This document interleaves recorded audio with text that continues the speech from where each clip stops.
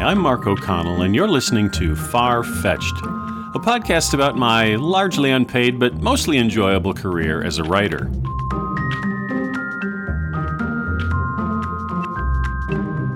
The theme of episode 20, that's right, I've made it 20 episodes and I'm shooting for 20 more.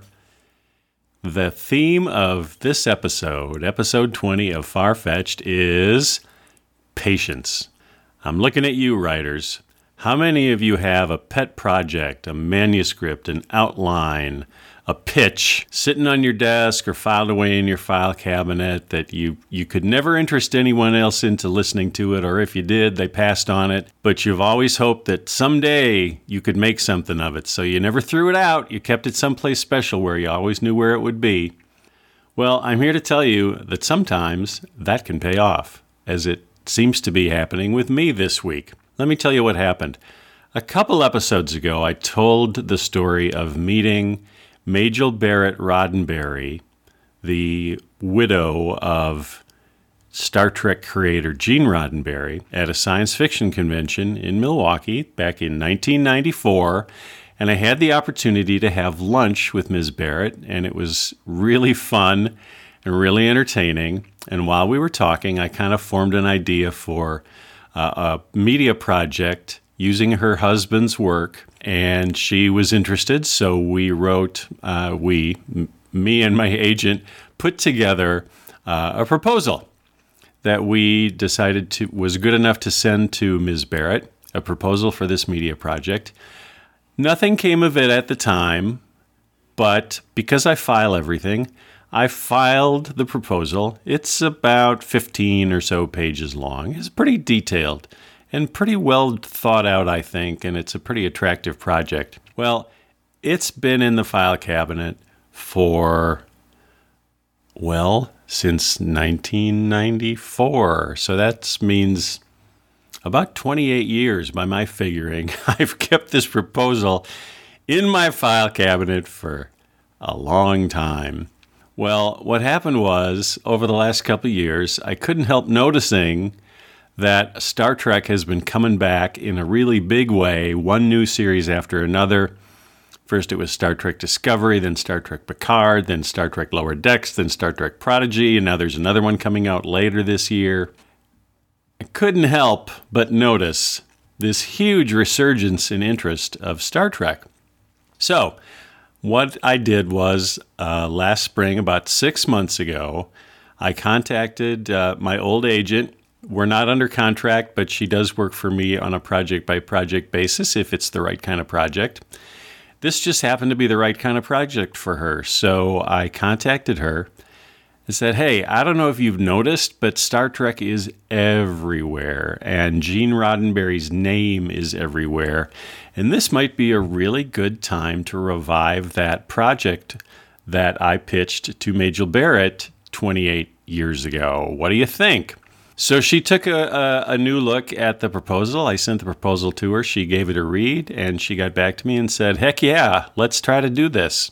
How do you think we should do it? And I said, well, Majel has passed away, Gene has passed away, but their son, Rod Roddenberry, now runs the show. Well, we decided the best approach would be not to send the proposal, but to send a letter to Mr. Roddenberry at his offices and tell him the story of how I met his mom these many, many years ago, and how that meeting turned into this project pitch that his mom had been very enthusiastic about. And so that's what we did. I wrote a letter sort of giving the background of how this all happened. A real short letter, 1 page. Got to keep it brief if you want to keep people's attention.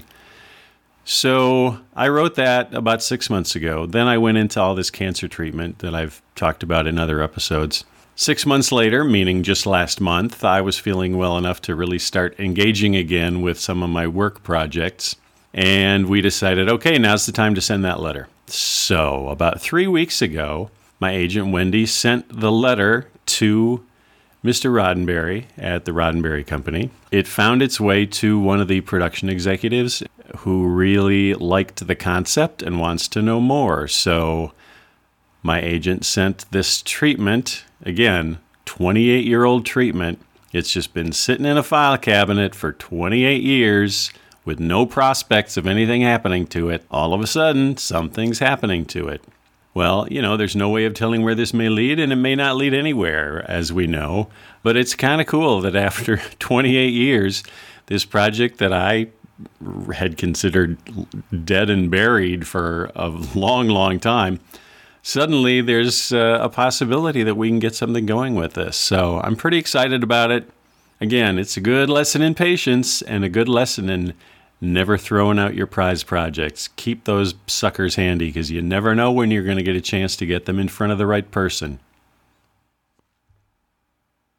Now, a few years prior to this fateful lunch meeting with Majel Barrett Roddenberry, I had learned another important lesson in patience.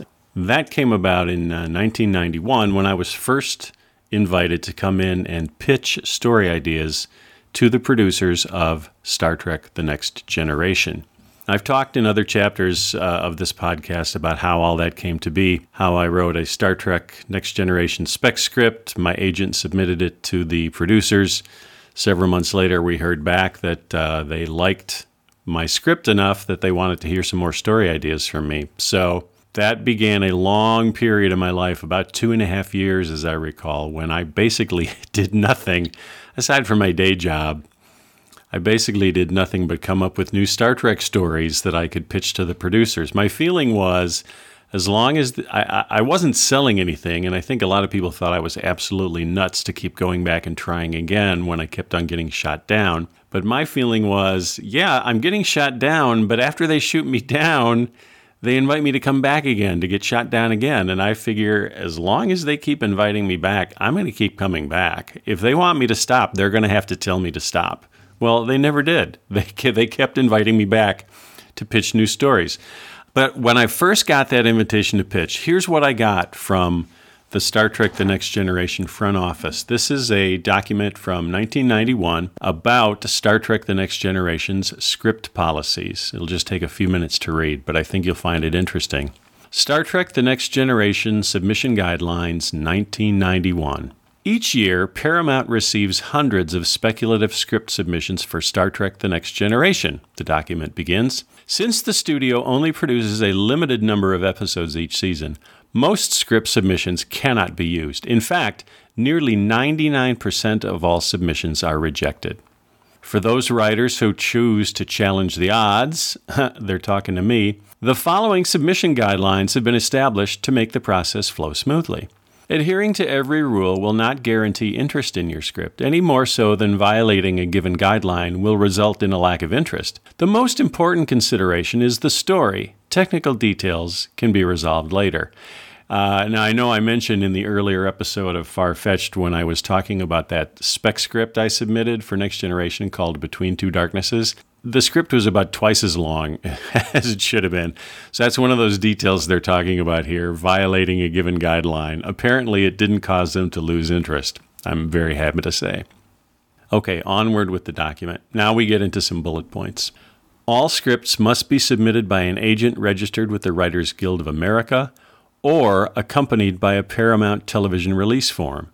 A release form is enclosed for your convenience.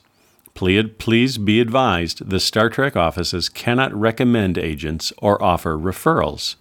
Paramount policy does not allow us to provide sample scripts.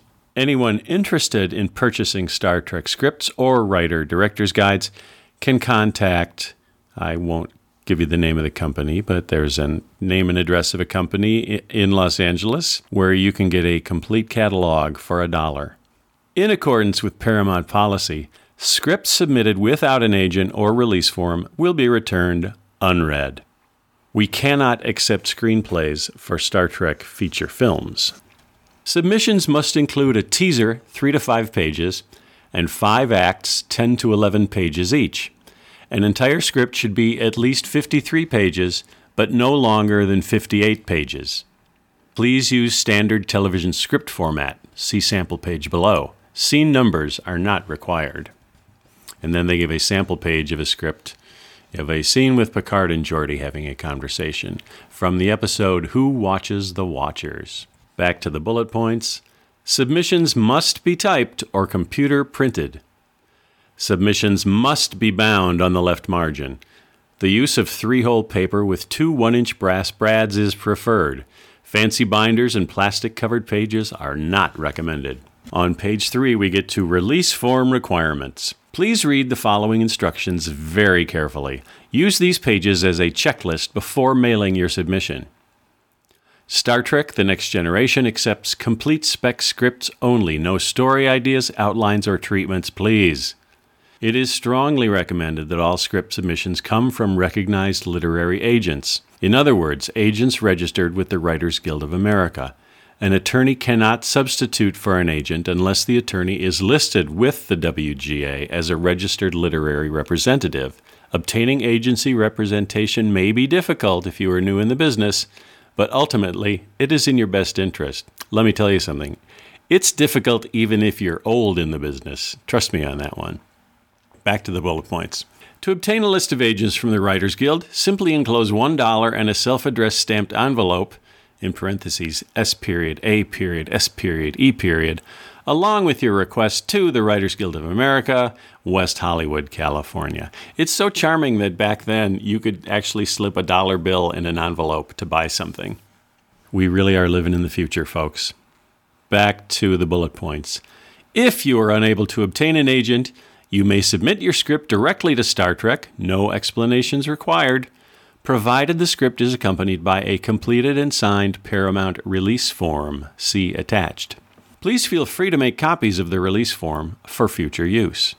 Script submissions unaccompanied by a Paramount release form from anyone other than a WGA registered agent will be returned unread. Please address all scripts to Star Trek Script Coordinator, care of Paramount Pictures, Hollywood, California, blah, blah, blah. Page 4, more bullet points. Please include your name, mailing address with zip code, and phone number with area code on the cover of your script. Include a 10 by 13 self-addressed stamped envelope with $2.40 in U.S. postage if you would like your script returned. Returned scripts will not include coverage or analysis of any kind. Finally, if you require acknowledgement of your submission, please send your script via certified return receipt mail. The Star Trek offices cannot confirm script submissions by phone.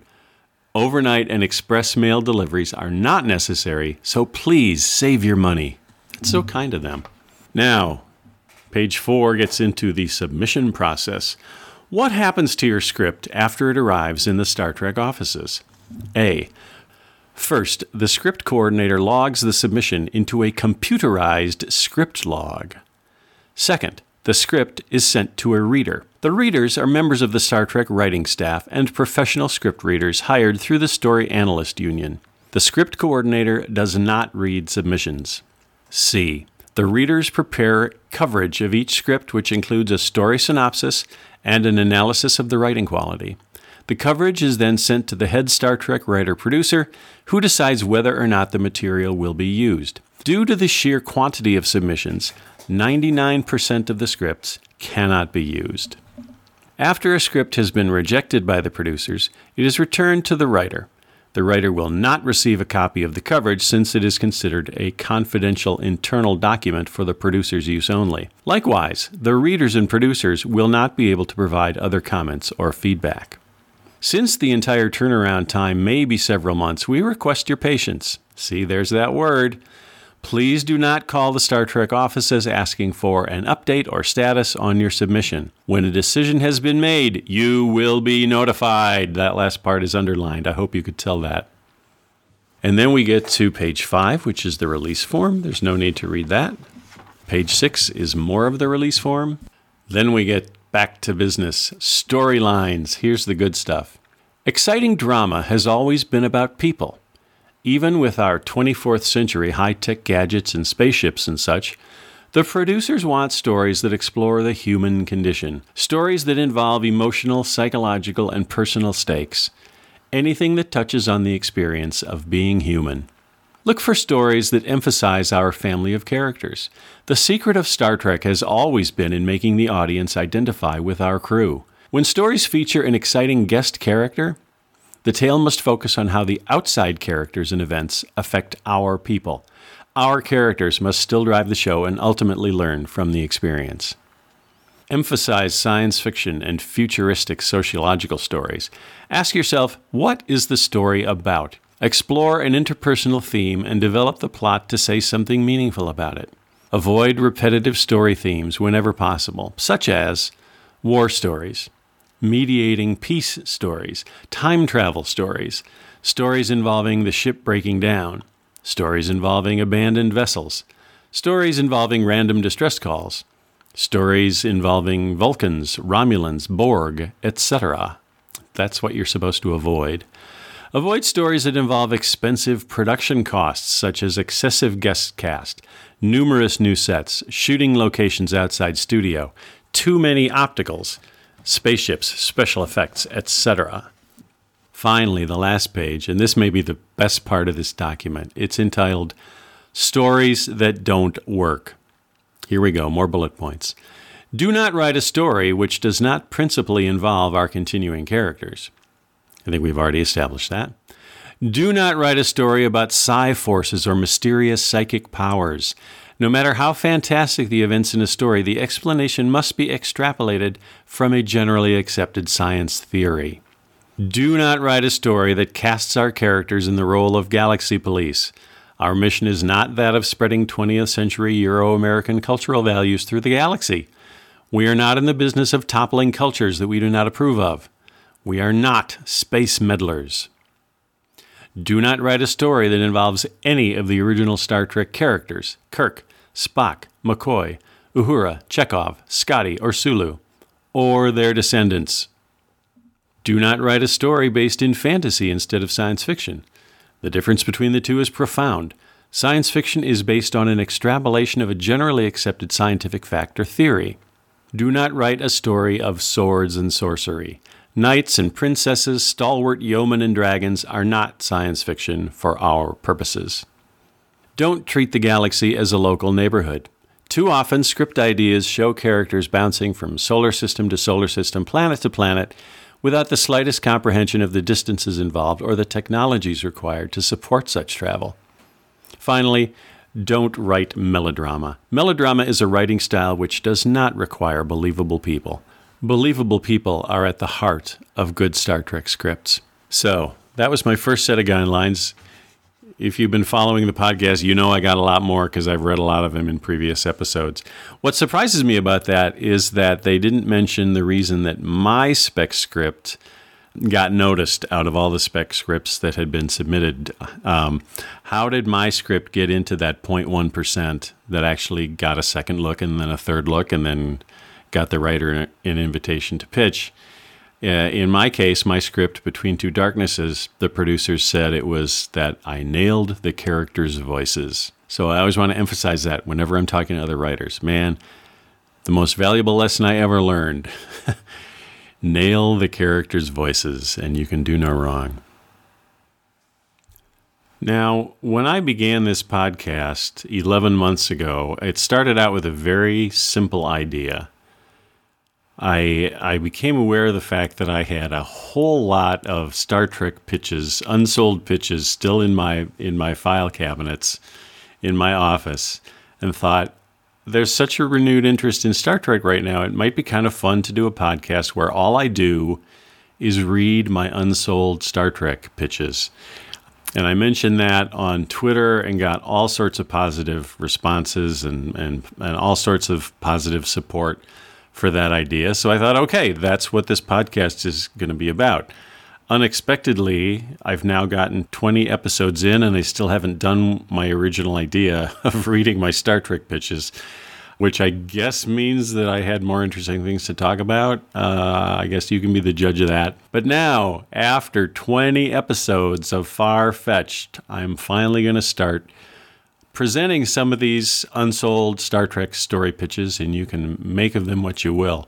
I have a whole bunch for the next generation. That's where we're going to start. And I'm not entirely sure why, but I have some of these stories are in all sorts of different formats. I have fully fleshed out story treatments. I have beat out lines, and then I have single sentence pitch lines.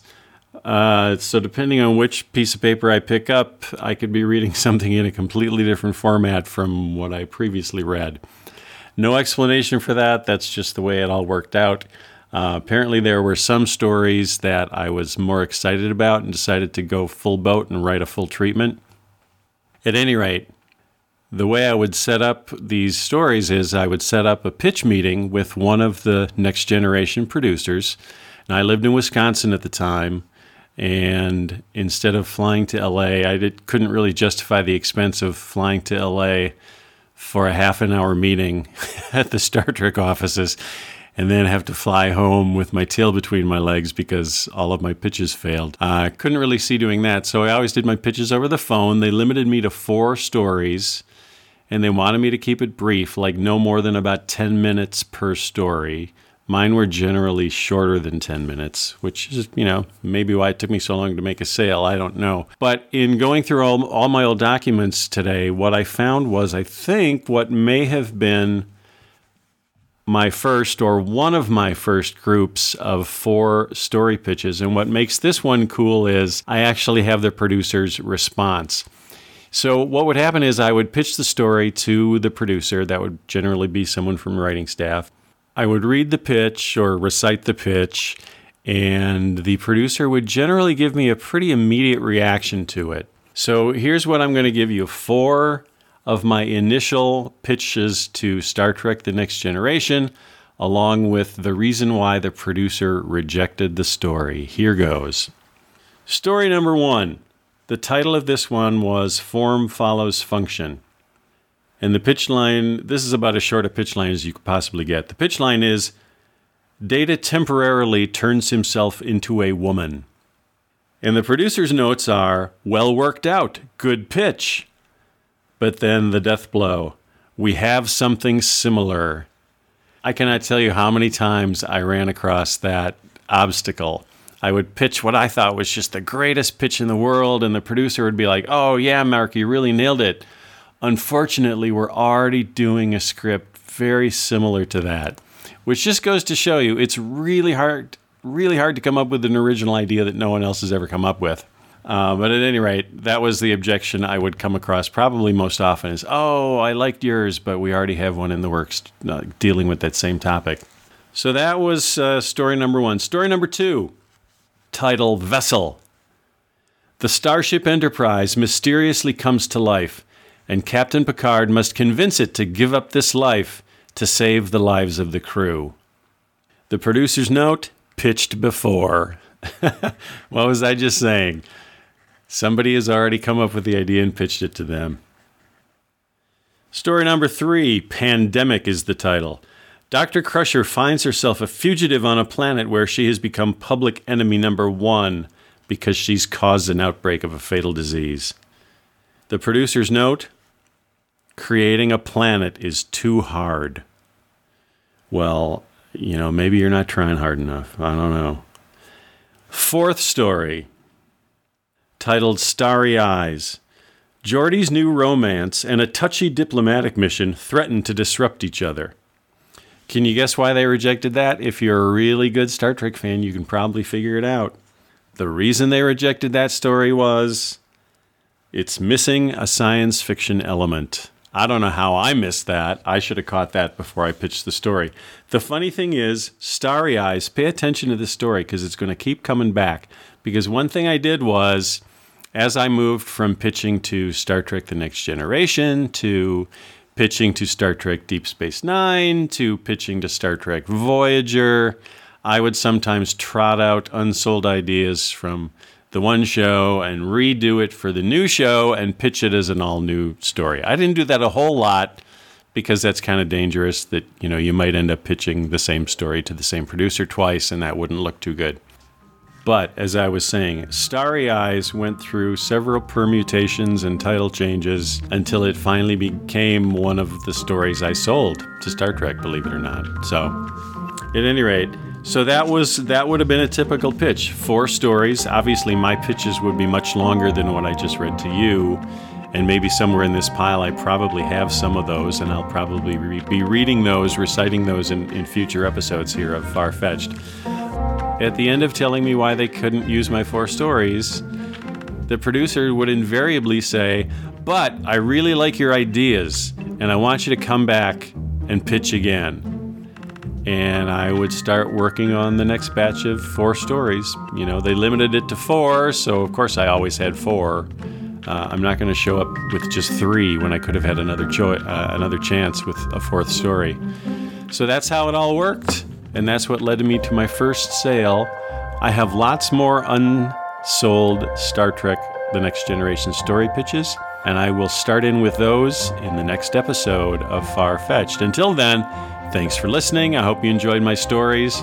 If you did, please write a review on Apple Podcasts or wherever you listen to the show. I'd appreciate that. And be sure to tune in again when I come back with more Star Trek stories.